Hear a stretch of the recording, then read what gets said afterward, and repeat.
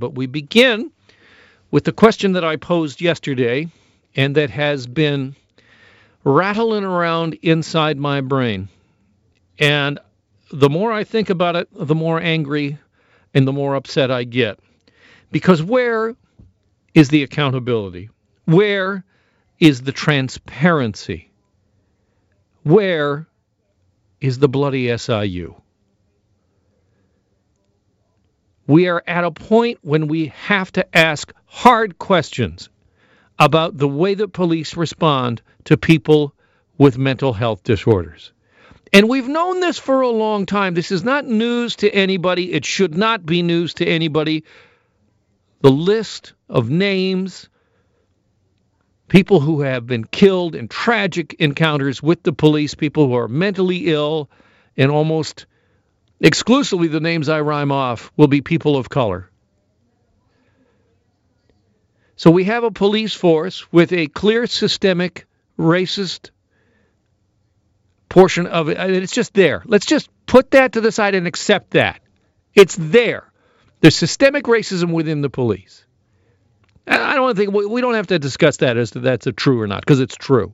And then on top of that, you got the cops with guns and tasers and all the rest, and they're being sent in when families call to say, I have a loved one in distress who needs help. We need a community care worker to come here to help out. And who do they send? They send the cops.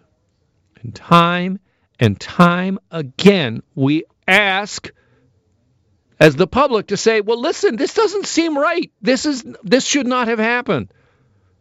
And what happens is we get, we're going to do better. Get back to better training. It's all about the training. That's it. It's the police that need better training. Well, the training's not working.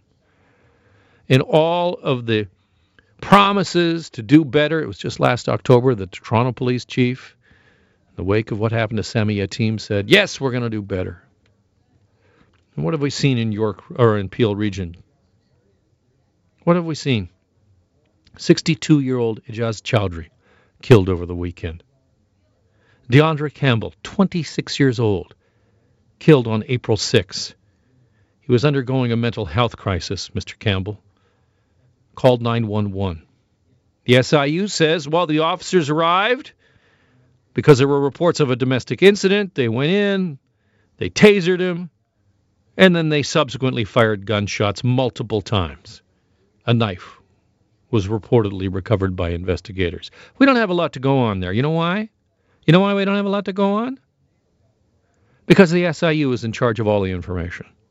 And we don't have any more information because the Special Investigations Unit, the way that the law works in this province, is that civilian agency, which is pretty much exclusively staffed by former cops, that is the agency that is responsible for investigating police and then getting back to us, the public, and our civic leaders and our politicians, those that we actually can hold to account with elections, where we can say, no, you're out, you're not doing enough.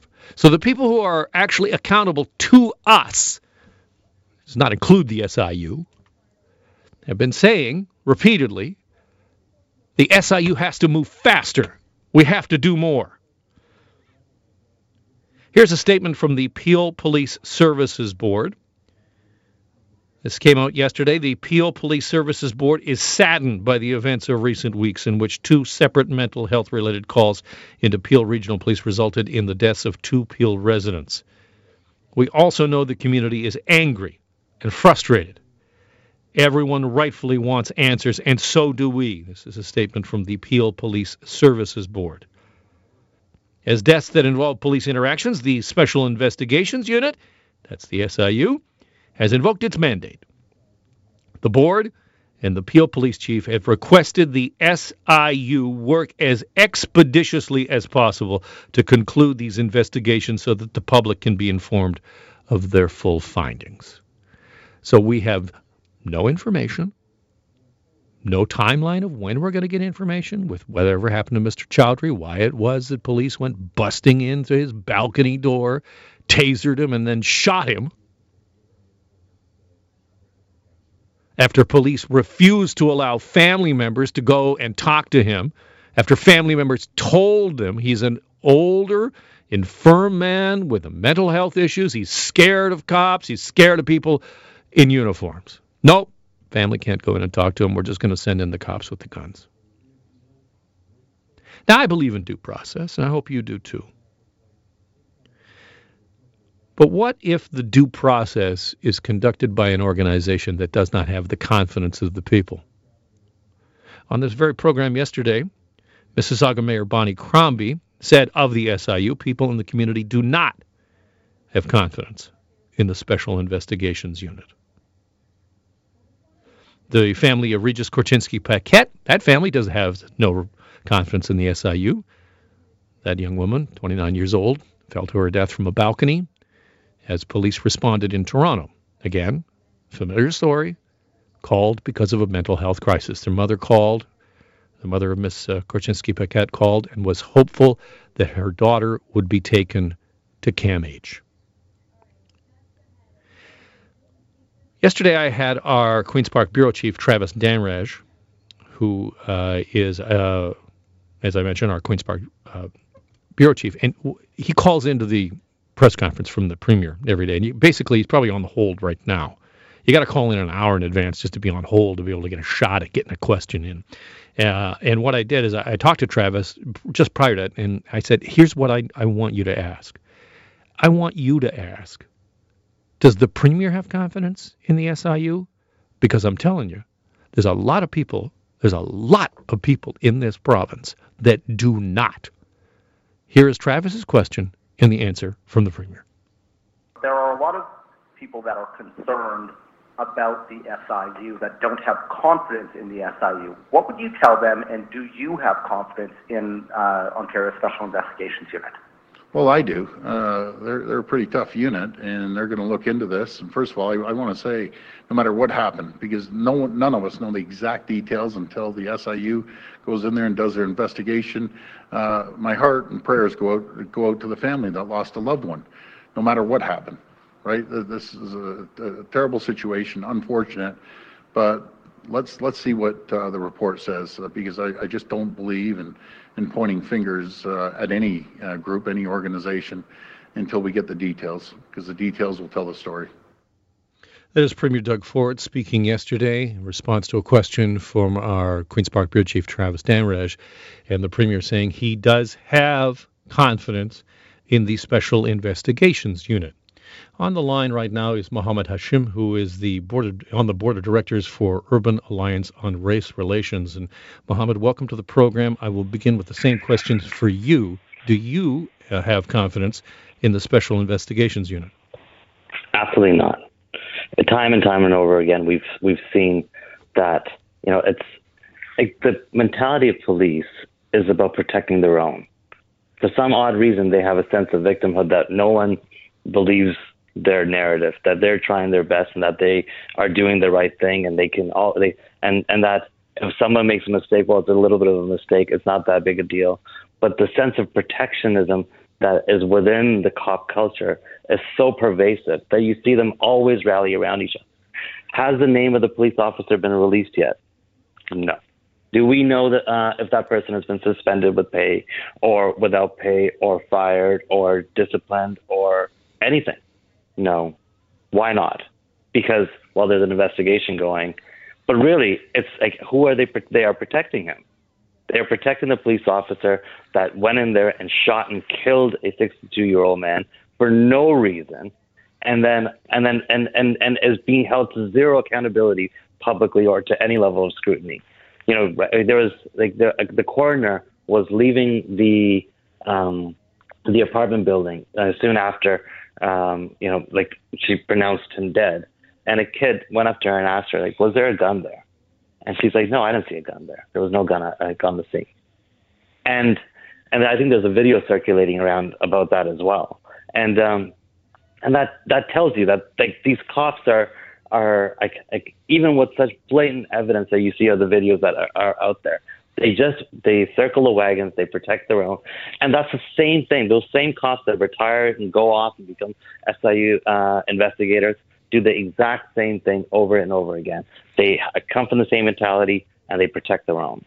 The Premier today in the House, the House is in session today, and the Premier was asked again about this and whether or not there should be a full public inquiry with what happened with Mr. Chaudhry, and he again expressed his confidence in the Special Investigations Unit as a civilian agency overseeing the police. I'm wondering, how do we move forward here if a community has no confidence in the agency that is supposed to investigate the police? The Premier has to listen. The Premier has to move. If like, the whole point of having trust in a democratically elected government is that we have trust in their ability to do the right thing. If the public has lost trust, and I would love to see them polling data on this, and the SIU to be able to deliver a sense of justice, the Premier has to move. The Premier can't take the position that, well, I believe the SIU at some point will say something, and therefore I'll believe what they have to say, and that'll be the end of it. Because time and time again, we've seen that has not resulted in criminal charges, that has not resulted in justice being provided to those who have been. And let's be straight here, 9 people in the last 2 months have been killed in Canada at the hands of the police. They're black, they're brown, they're indigenous, and what was really telling, and I'm glad you said it, that there is a problem of systemic racism within the policing, and it is a fact, because there was a very similar incident in Miramichi where the RCMP was called for somebody who was having a mental health episode, and in that he was a white man and he was wielding a knife and he was holding people, and they talked him down. And they were able to de-escalate the situation. So when you see examples like that, and you see what happened over here, where there was this man, Ijaz Chaudhry, could barely keep a cup of tea in his hand for 5 minutes without shaking. How is he going to be of harm to somebody? And there was nobody else in that room. Who is he going to harm? Just himself? Why would they go and shoot him when the only threat of a person that is a threat was him? And even that, he's not much of a threat. I'm speaking with Mohammed Hashim, who is on the board of directors for Urban Alliance on Race Relations. And, Mohammed, I was thinking about this last night and thinking about the dangers to people with mental health issues. And CAMH weighed in today to say that police should not be responding to mental health issues. But it's deeper than that, because, as you point out, when was the last time you heard about, a white person in a white neighborhood who had a schizophrenic episode and police went in and just shot and killed them? Because it didn't. It doesn't happen. But it happens to people of color repeatedly. It happens to black Canadians and Indigenous Canadians. And the facts are just staring us straight in the face. Yeah, this is our government. We expect our government to gain our trust. We expect them to be able to do their due diligence, make the right decisions. And at this point, it's incredibly heartbreaking. And, last night, I was speaking to one of the nephews this morning of Ijaz Chaudhry, and he was saying last night the 11-year-old or 12-year-old son of Ijaz, who had not spoken since his father's death, at around 1 o'clock, he decides to go outside for a walk. And the cousins jumped around him and said, "No, where are you going? What are you doing?" And then he just barged outside, and then they held him. And they're like, what are you doing? And he's like, "Well, I just needed some air." And then he's like, I didn't want to cry in front of my mother, because they're so fragile that the mom is going to almost explode in tears. And the 11-year-old is saying, I didn't want to cry in front of my mother. And then he himself, for the first time, burst into tears for 2 hours in his cousin's arms. This is the impact of what policing is doing.